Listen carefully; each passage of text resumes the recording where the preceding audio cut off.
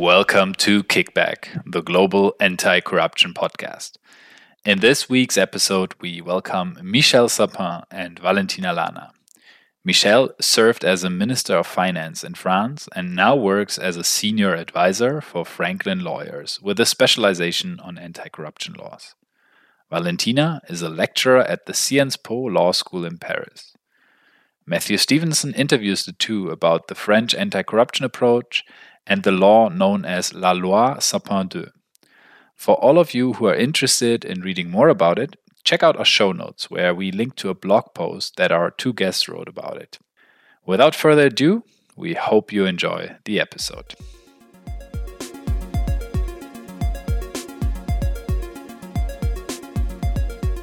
Greetings and welcome to Kickback, the Global Anti-Corruption Podcast.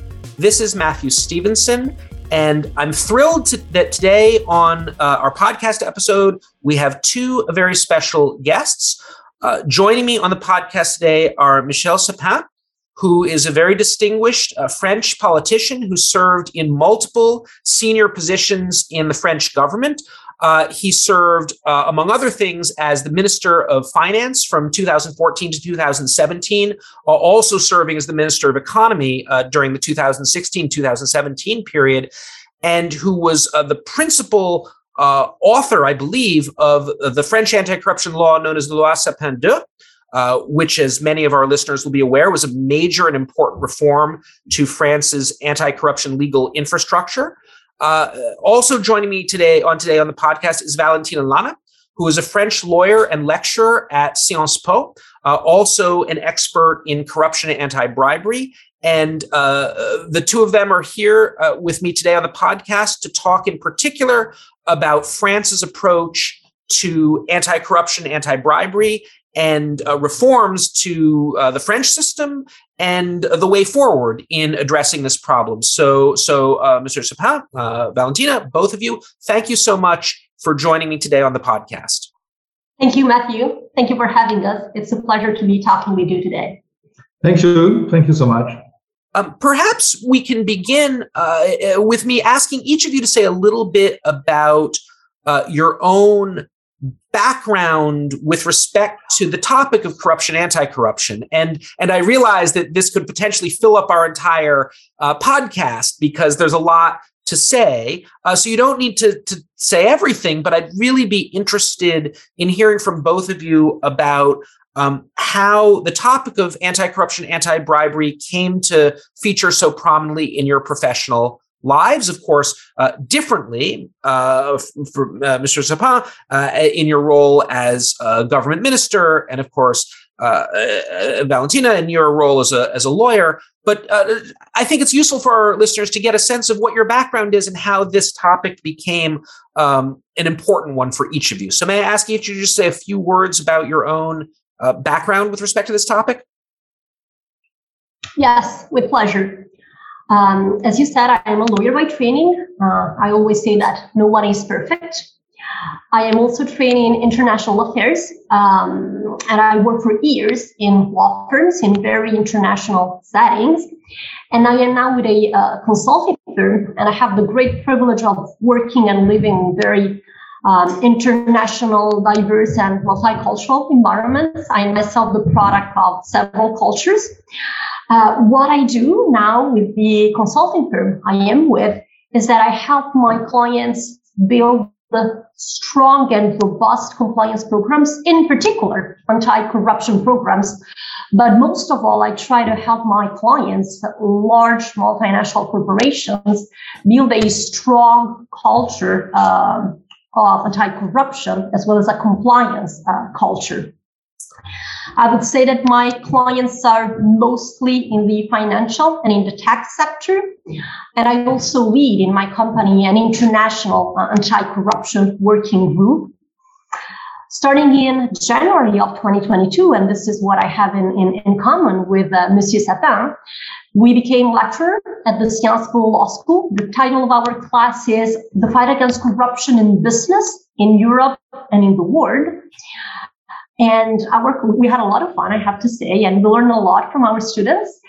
And our class will also be offered as part of the executive education programs by Sciences Po starting the next academic year, so in the fall of 2022. So, and for me, as you said, I was minister twice, Minister of Finance in 1992-93 and in 2014 to 2017. And in this occasion, I was very more interesting by fighting corruption. Corruption in France. It was the first law who spelled Sapin, because in France we were very, very big problems of corruption in the political class and companies, just in France. But after, when I arrived in 2014, the situation of France between corruption, international corruption, was very, very bad. And I think it was very bad for the image of France and very bad for French companies. And as you know, if I can speak about a joke, I went in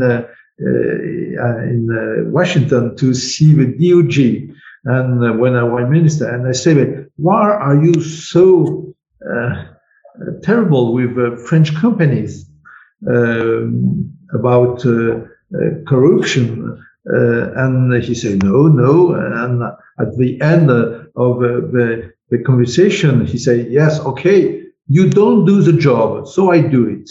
And it's terrible when you are minister and the DOJ say, "You don't do the job, so I do it." It's a very big problem for us and for the French companies.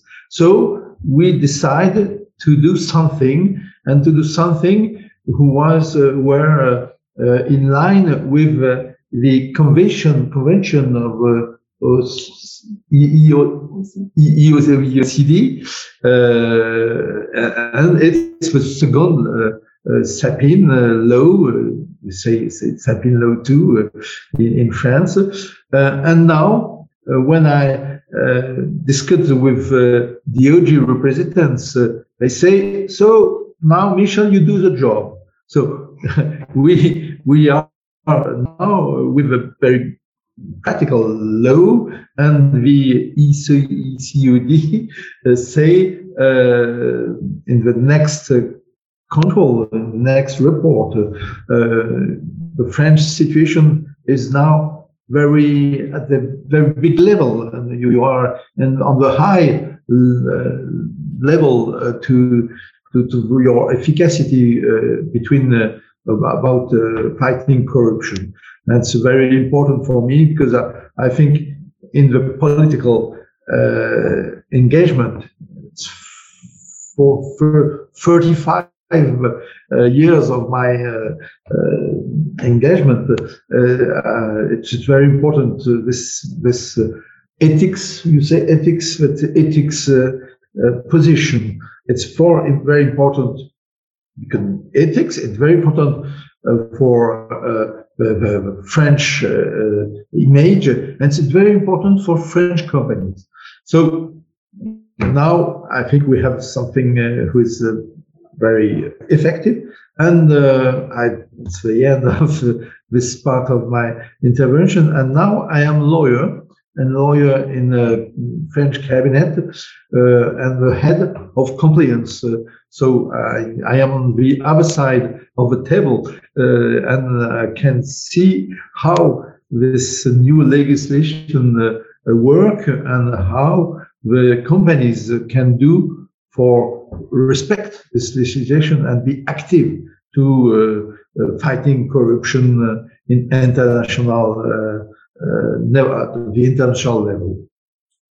So I'm glad you brought up the the changes in France. And I definitely want to talk in just a moment about the specific features of French law that the Loi Sapin affected and how those may have had an impact. But something about the story you just told provoked another question that I wanted to ask, which is how the politics of this issue changed in France that created the possibility to do this major legal reform. Because when you first served as Minister of Finance back in the early 1990s, this was before there was an OECD anti-bribery convention. The United States had a law on the books, the Foreign Corrupt Practices Act, but it wasn't enforced very aggressively. Starting around the late 1990s and early 2000s, the United States started enforcing its law more aggressively. But when I began studying corruption a serious way, close to 10 years ago, France's reputation in the international anti-bribery community was not great, as you say. And one would often hear from France a lot of complaints about the United States being overreaching and overly aggressive, and also a lot of defenses of traditional features of the French legal system that many outside critics thought were a big problem. So the lack of any kind of settlement mechanism, the very onerous forms of criminal procedure and so forth. There was this real perception that the French political and legal elites were not terribly interested in reforming the system, and rather they tended to criticize their critics. But then, while you were serving in government, exactly as described, it seems like things changed. And France's approach really shifted towards, as you say, adopting these quite significant reforms that I want to talk about more in a moment. And I guess what I would like to ask you to talk about is why? What was the change in the political circumstances in France that made it possible to have such a significant reform to France's anti-corruption system? Yes, it's a very good question. But so I think first, the French companies say me when I was minister, it's not possible to continue like this. For French companies, it was a difficulty, an obstacle to have some international contract. The World Bank or other international institution say it's not possible to contract with French companies because the French system is not at a good level.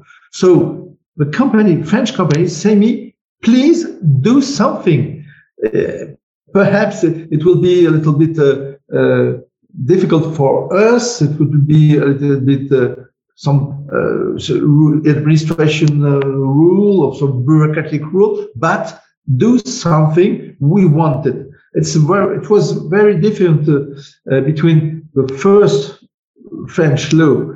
For the French law, the political system say we want to do it, and we imposed the French companies.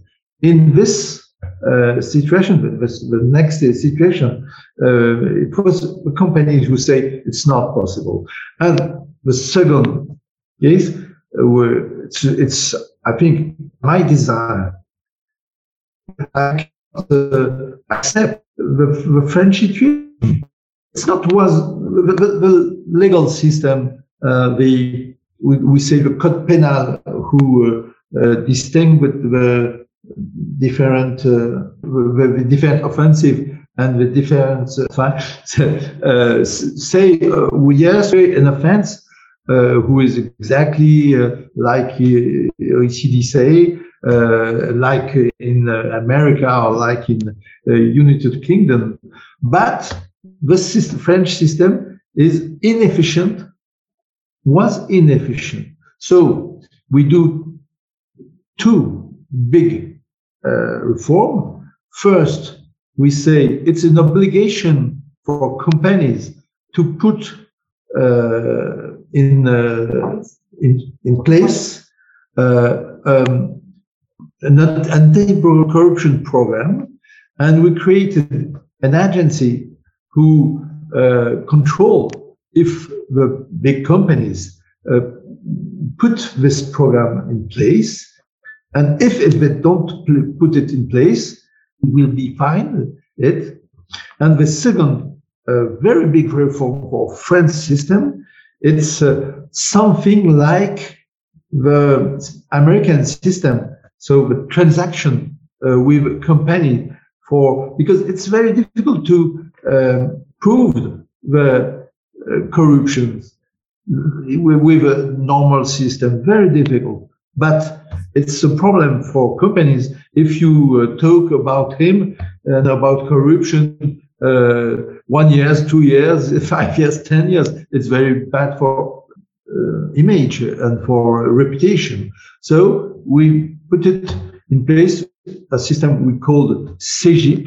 It's like the FCPA. It's like the deferred prosecution agreement. It's the French version of the deferred prosecution agreement. And as you know, when for a very big case of corruption with Airbus, we works, the French institution works together with American institution, and the French institution was the leader, and Americans say, okay, you do the job, so I am here. We have some information about the problem. We decide together what can we do with the situation, what's the good solutions, and we decide together in the same time in America, in France, and in England, what's the decision and what's happened for Airbus. And so it's a traduction of this new efficacy of legal French system. It's very important for us. And if I can say that, before Sapin 2 law, a big number of French companies was prosecuted in America. And after, no French company for international corruption.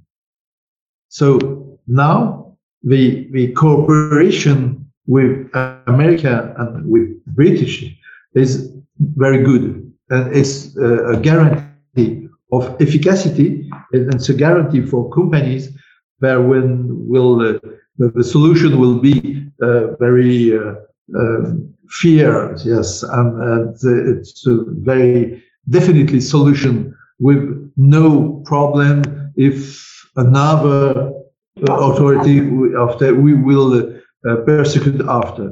So now it's very, very different. So excuse me for my bad English. No, not at all. And that was extremely helpful. And you actually already started answering the next question I was going to ask. So I started out by asking what were the changes in political circumstances that made it possible to adopt this reform? And then I was going to ask you about some of the specifics of the reform. And you already, I think, shared what I understand, and please correct me if I'm incorrect, if I'm wrong about this, the most important features of the legal reforms from 2016. I know there were a lot of changes, but first there was the creation of this new agency, a French anti-corruption agency with various responsibilities, partly supporting the efforts of companies and others to comply with the law. Then there was this requirement that companies over a particular size have to have an appropriate compliance system. And then, as you say, there was a reform that created not exactly the same thing as the United States deferred prosecution or non-prosecution agreements, but a French mechanism that performs a somewhat similar function in that it allows the resolution of bribery cases against corporations to be resolved through negotiations and settlement, rather than necessarily requiring a full criminal prosecution and a guilty verdict. So please, Valentina, do you want to add something to that? What is interesting about what we call the French version of the deferred prosecution agreement is the way it is called, the CJIP, Convention Judiciaire d'Intérêt Public, which I could loosely translate as judicial settlement in the public interest. And the interesting part is in the public interest. When a company enters into this kind of settlement with the prosecutor, it will have to bear three types of legal consequences. Number one, a fine equal to 30% of the average revenue in the 3 preceding years. The second one is the payment of some kind of compensation to the victims. And the third one is the implementation of a compliance program under the supervision of the French Anti-Corruption Agency for 3 years. When we say public interest, it covers multiple aspects, but the most important one is that when you enter into this kind of settlement, the consequences for the company in terms of reputation will be somehow limited. And most of all, the company will continue its activity. So employees of the company having nothing to do with the corruption perpetrated by other people in the company, in some cases at a very high levels of the company, will continue their work, and the company will still be a corporate citizen producing in the French system or someone else, because as we know, the law is extraterritorial. So that this is the public interest. It is absolutely essential if we want really to understand the philosophy and all the rationale behind the French law. So it is absolutely in the public interest. Terrific. So one thing I'd be really interested to hear from both of you, actually, is your sense of how it's working. So I've heard from both of you already. I've gotten a very positive general assessment, which is great. But I want to maybe ask a little bit more specifically, because the law has been in place now for over 5 years. And that's not a very long time, but it's long enough to start to get a sense of how the provisions are working. So I understand that the general sense from both of you is that it's been quite a success. But I was wondering, again, if you could maybe say a little bit more. So I'm curious if there are particular things that you would point to as especially effective aspects of the new law, things that you've noticed already, maybe with the clients that you're working with, or just your observations of the world seem to be really having a very positive impact. Are there any surprises? Are there any things, and maybe any parts of the law that are having a bigger effect than you thought, or maybe parts of the law that you anticipated would have a very big effect, but in practice don't seem to be as important? And also, even though the overall story in both of your views is one of success, are there any disappointments or frustrations now that you've had 5+ years of experience with the law in place, where you think there are really some issues that still need to be addressed, or some problems that need to be fixed? So surprises, good or bad, difficulties or challenges, or the things that you would point to as the most, in hindsight with 5 years, the most important aspects of the law as it's been put into effect thus far?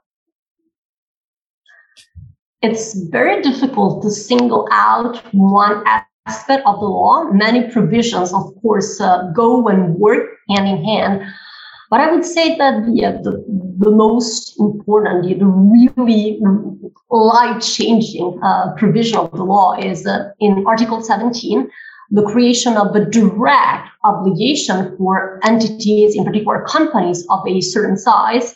It's 500 employees plus 100 million revenues, annual revenue, and the two criteria are cumulative. So these large entities have the obligation, and I will tell you later why I call it direct obligation, to create a compliance program. And the compliance program has to meet the criteria set in Article 17. It's like a recipe. These companies have to create a code of ethics. They have to have whistleblowing channels. Then they need to map the risk of corruption, and the mapping of corruption risk is really like a picture, a photograph of your risk landscape, which will determine the quantity and the quality of all the other ingredients. It will tell you what kind of code of conduct you need to draft, how you need to define your whistleblowing channels, etc. Then you need to conduct due diligence on third parties. Of course, you need to pay attention to the all the accounting system, a training system. Of course, all the employees need to be aware of what corruption is and how to effectively fight against corruption. Measure number 7 out of the 8 ingredients of Article 17 is the creation of a disciplinary system. And number 8, the last obligation, is the overall monitoring, control, and review of the system. So this is the direct obligation I referred to before, and it's different from the US system and the British system. In the British system, Section 7 of the Ukraine Bribery Act created the offense of failure to prevent. And so if you don't want to find yourself in a situation of failure to prevent, you will have to create an anti-corruption program according to the principle set in the guidance of the UKBA. In the States, it's different again. The obligation is indirect. Prosecutors will see if there was an anti-corruption system, but only if there is an investigation, a prosecution, or even a conviction for corruption. In France, and I will quote Professor Andy Spalding, who said that in France, even a company of angels must put in place an anti-corruption program, even if we are sure 100% that no corruption will be perpetrated. Still, we will have to put in place the anti-corruption program. So companies, regardless of their level of ethics and commitment to ethical causes, they have to start thinking about corruption. What does corruption mean to me? How do I put in place an anti-corruption program that reflects my DNA as a company, my sector, the way I do business? It was like, sorry for the metaphor, but it was like going to a therapist. You start thinking about yourself and the kind of third parties you do business with, the sector you operate in. And so they had French public and private entities had to ask themselves questions about corruption. And this is the revolution, I have to say, that happened in the French system. And this is what triggered the French progress in the fight against corruption, the fact that there is a direct obligation to put in place an anti-corruption program. This is what was somehow revolutionary, that changed the mindset. And my big surprise, is the rapidity and the quality of the decision of companies. You know, in 1 year, so 1 year and a half, the agency beginning the control, and the French agency, of course, says if something is wrong, something will be better. But in general, the agencies say, "Oh, it's congratulations, you do your best," and it's like say Valentina, it's a real revolution for French company, this obligation of plan to put it with this plan fighting corruption, and they do it rapidly, very rapidly. Of course, something will be some amelioration are necessary, but it's very rapidly. And on the other side, the French institution take the new power and the new procedure, the CEGIP, and you have many CEGIP in France. In 2 or 3 years, many CEGIP was decided, was signed between French institution and companies. And it's not it was not so sure, because it's not a French disposition, this transaction. In France, you know, you have a judge, and you have a court, and lawyers like to do something in public. And here it's different. So you talk not in public. Of course, the decision is public, but it's another way. It's another work.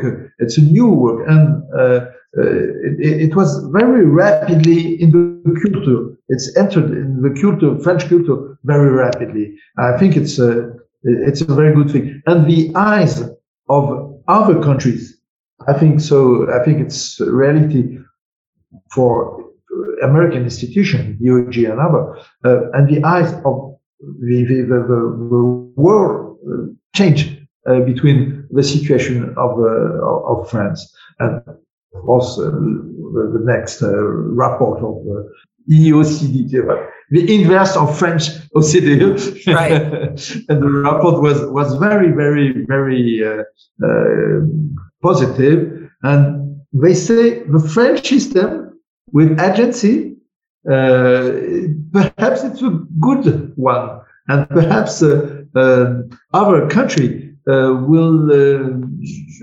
should put this system in place. So that's so interesting because, again, when I started paying attention to these issues nearly a decade ago, when I encountered French authors, judges, law professors, and others writing on this topic, there was a lot of criticism of the idea that France could adopt a settlement mechanism, anything like the deferred prosecution agreements or even just plea bargains that are common in the United States. And a lot of, again, French jurists and French professors would say, you Americans just don't understand. Our culture is totally different. Our legal system is totally different. This just is, even if we tried, this just isn't something we could do. And it sounds like that was incorrect from what you just said. The CIGIP mechanism that was created by the loi Sapin 2 has actually in a very short time become a widely used mechanism and has really been absorbed by the French legal culture in a distinctive way. It's not the same as the American system. It's not the same as the UK system, but within the French context, it performs a very similar function.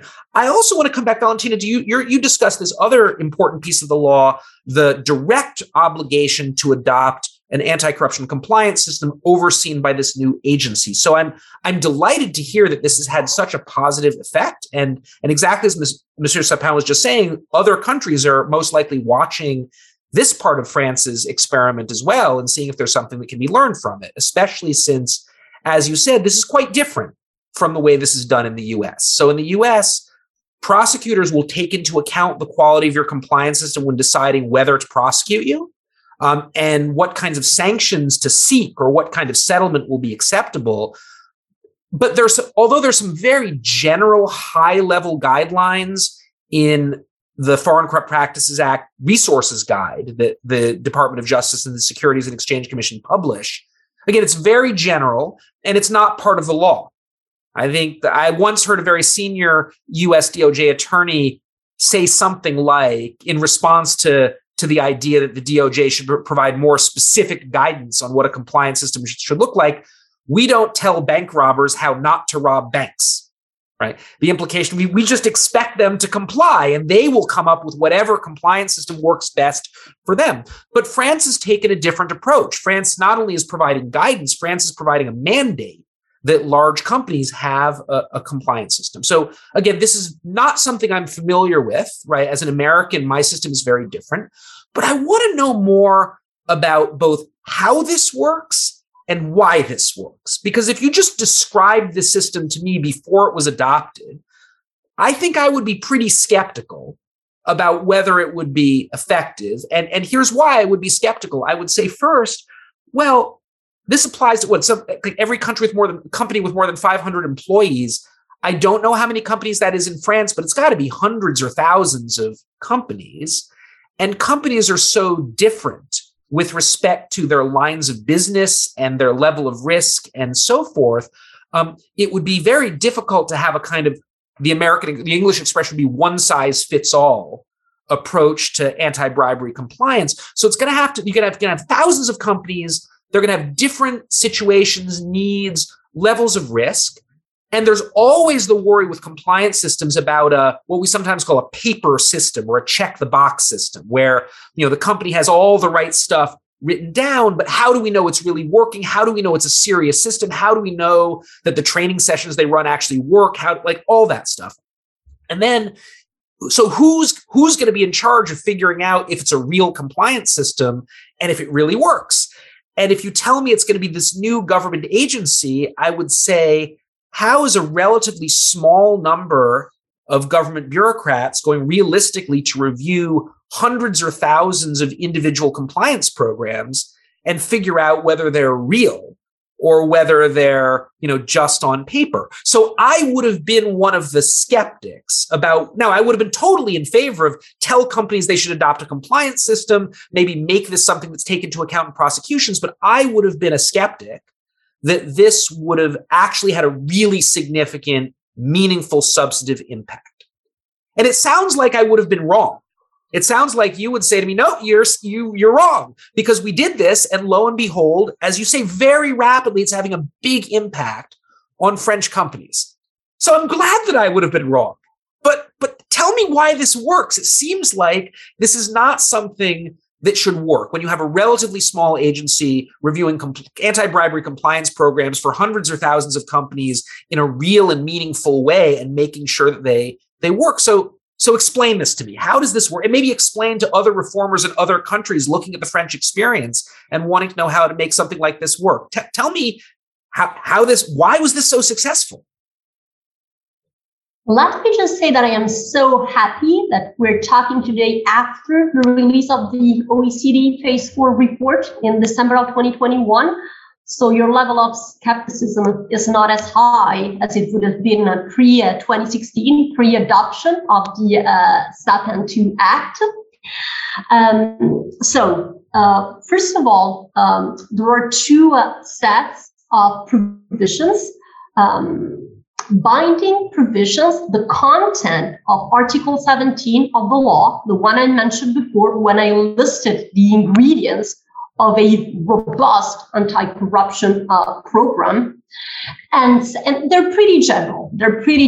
And they are, as you said, one size fits all, but they're general enough to be interpreted, I would say, by different kinds of companies operating in different sectors, as well as doing business with different partners in different countries.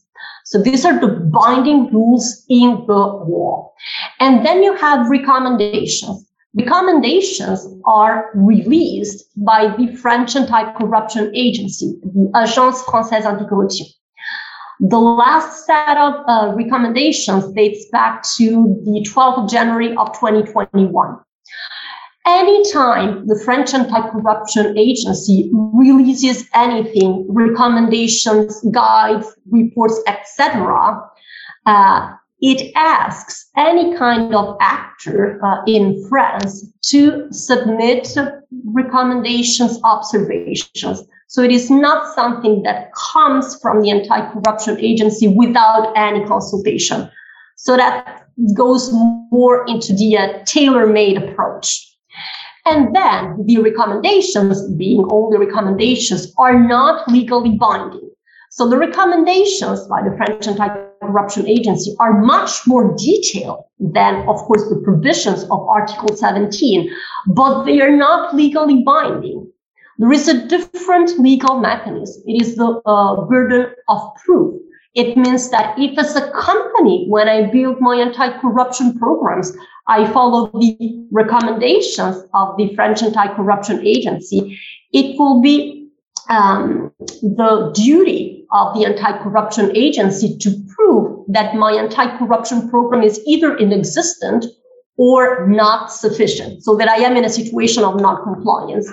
If, on the other hand, I decide to still follow the provision of Article 17 to put in place an anti-corruption program with the 8 ingredients, but I want to do it in a totally different way without following their recommendations, it will be for me to prove that the way I created my anti-corruption program was effective, and in the end, that program reflecting the 8 obligations but not respecting the recommendations is a robust, strong program to detect, deter, and fight against corruption in my company.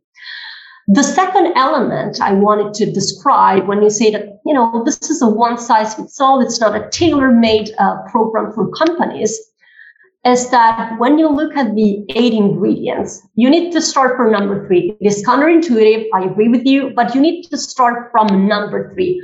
Number 3 is the mapping of risks. When you do your mapping of risk, as I said before, and I'm going to use a culinary and the landscape, a photograph metaphor, you're taking a photograph of your risk landscape.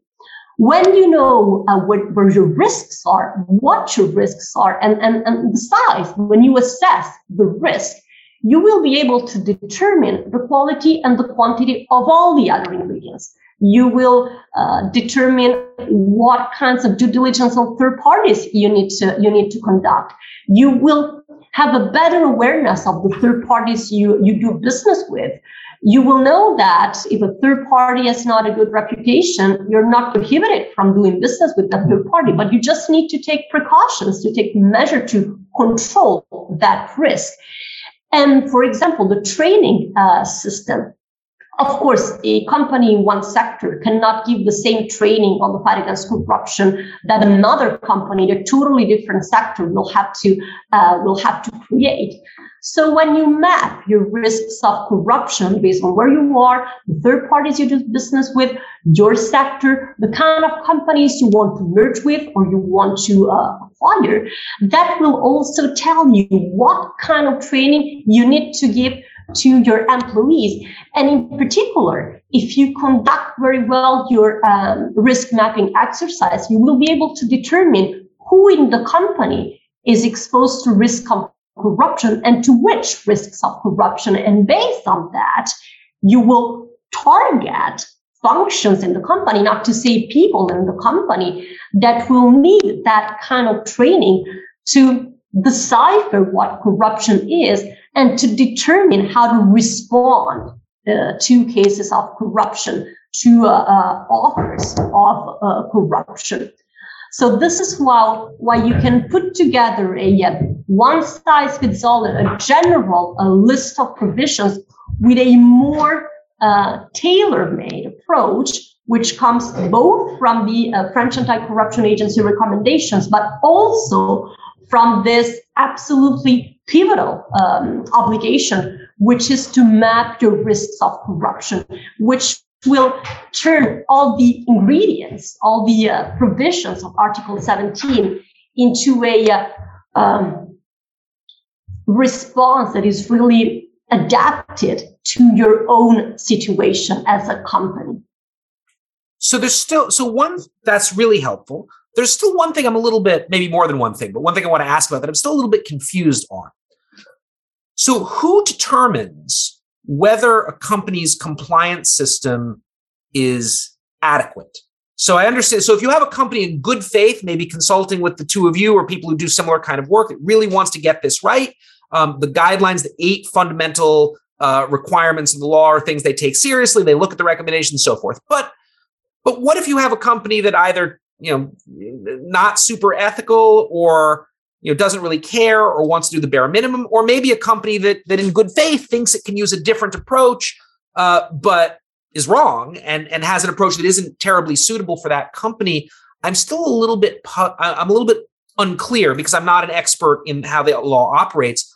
Who evaluates whether a company's anti-corruption compliance system meets the requirements of the law? Is it the Anti-Corruption Agency? And if so, how does it possibly handle the volume of compliance programs it presumably has to review? Especially given that I would assume that their own expertise is somewhat limited. Is it enforced through some other mechanism? Does it have an impact on the outcome of subsequent judicial proceedings? Like, explain to me how, if a company says, "Hey, we've complied with the law, we have a great system," how do we know that's true? Like, what's the mechanism for enforcement under French law? It is certainly not the honor system. It is the French Anti-Corruption Agency, which will assess, first of all, the existence of an anti-corruption program, and then the robustness of it, and whether it corresponds or not to the obligations as well as to the recommendations. It is true, and I know what you're thinking. The agency is not a big one. So how can they monitor the compliance level of every single company in France, or every single company that meets the requirement of the French anti-corruption law? Of course, they cannot. They don't monitor thousands of companies every year. But I have to say, and this is really a cultural element, and we know that culture helps the legal system, and the legal system helps cultures. It is in most cases a virtuous circle. The creation of this direct obligation, which means also the fines associated with it, the role of the French anti-corruption agency were a big deterrent in the French system. And so now companies fear somehow that the French anti-corruption agency might at some point start an audit, an investigation. So it is both the role of the French anti-corruption agency in actually controlling companies, but also the deterrent that the obligation and the fines that go with it represented and represents the French company. Interesting. So it's a combination of cultural factors and then a random audit of some set, or maybe a non-random audit, but it's the possibility that the French anti-corruption agency might check your compliance program. And if they determine it's deficient, then I guess, are you subject to sanctions of some kind, or do they just say fix it? Yes, of course. Of course.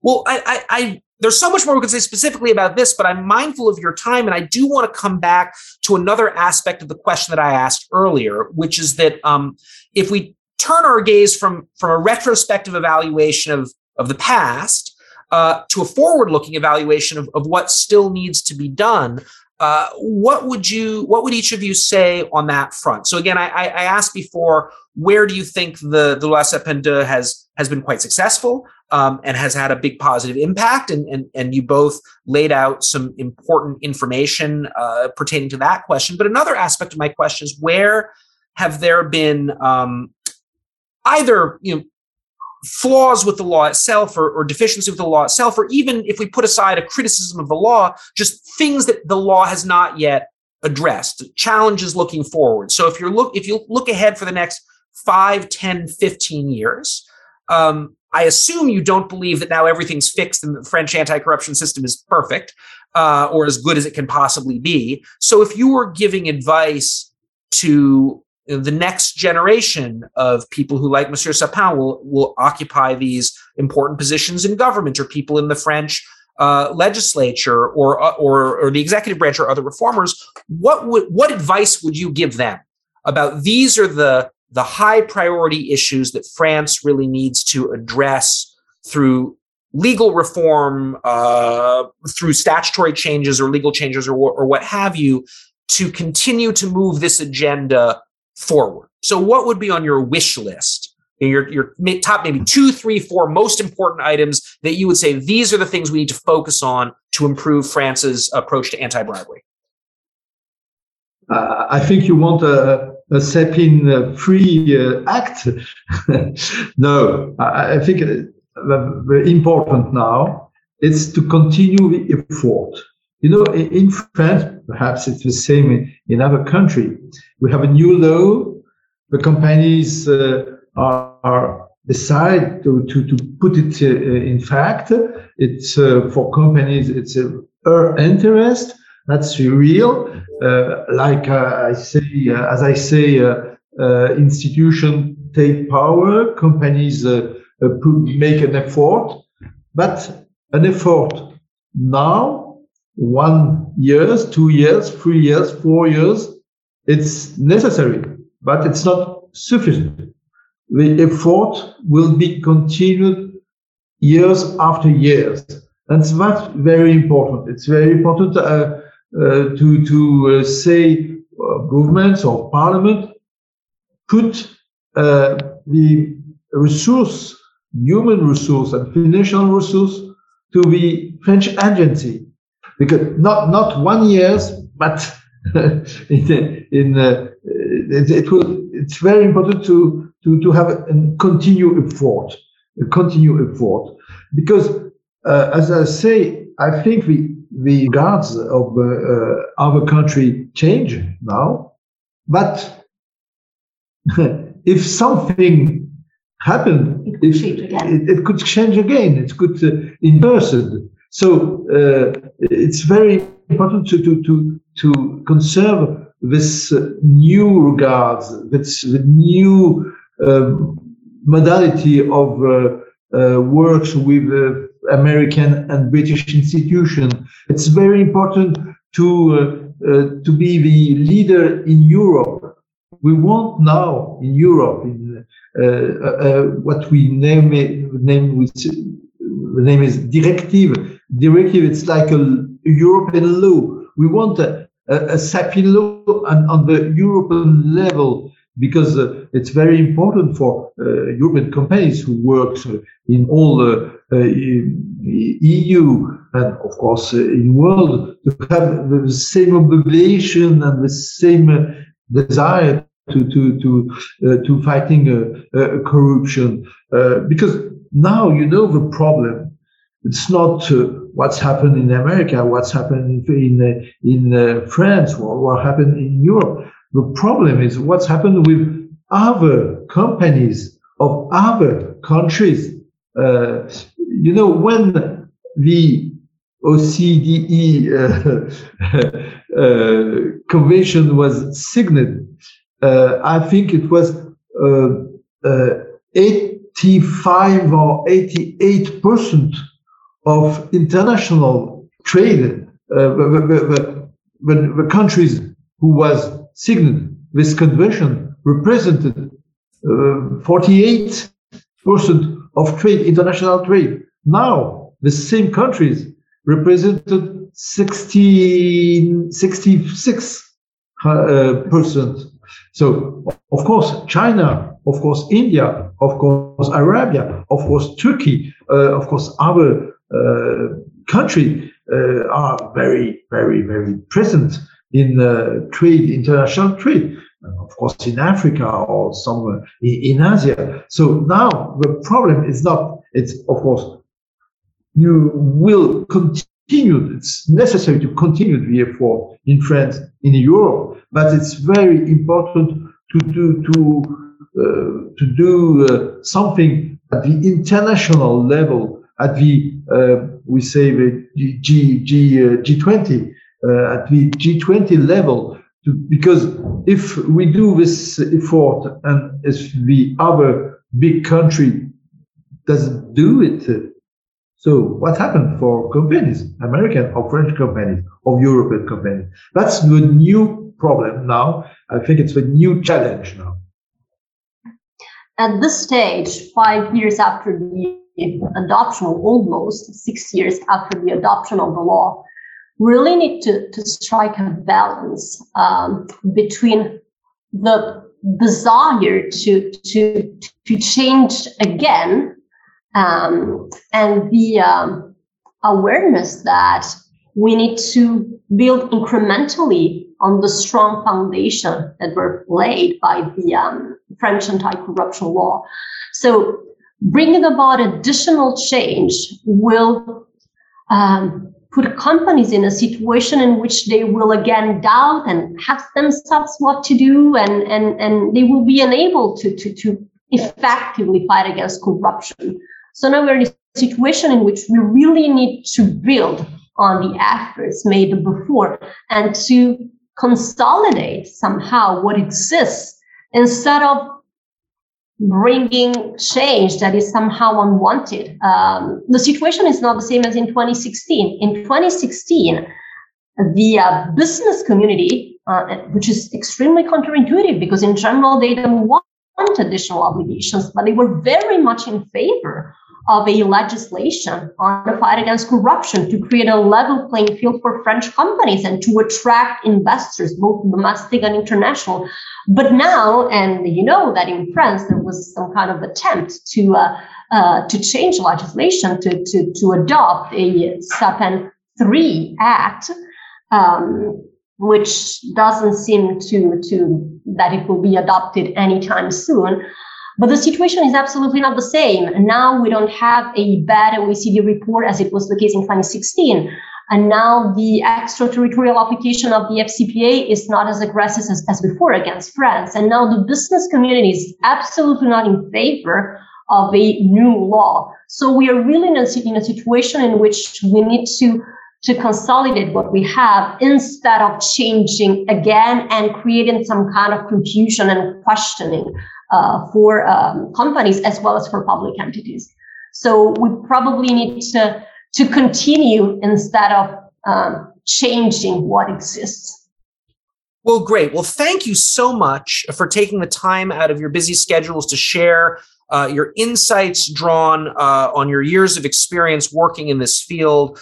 It's fascinating for me as someone who knows a little bit about France from a distance, but doesn't really know a lot of the details of the nature of the reforms and how they've been implemented. And I'm sure this will also be of great interest to our listeners as well. So again, thank you so much for joining me today on this episode of Kickback, the Global Anti-Corruption Podcast. My guests again have been Michel Sapin and Valentina Lana. I wish you both the best, and perhaps we can have another conversation again some number of years in the future and see how things have continued to develop. So thank you very much. We would love to talk again. It was a genuine pleasure to be in conversation with you today. Thank you so much. That's it. Another episode of Kickback, the Global Anti-Corruption Podcast. We hope you enjoyed the episode. Kickback is a joint production of the Global Anti-Corruption blog and the Interdisciplinary Corruption Research Network that just held its 6th forum in Bologna. So for all of you who attended the forum, Christopher and I and Matthew are really sad that we couldn't be there, but we hope you had a great time. Kickback is produced by Matthew Stevenson, Christopher Starke, Jonathan Kleinpass, and me, Niels Kübis. Special thanks to Amy Assad for editing and Kaihan Gorka for composing the jingle. Until next time.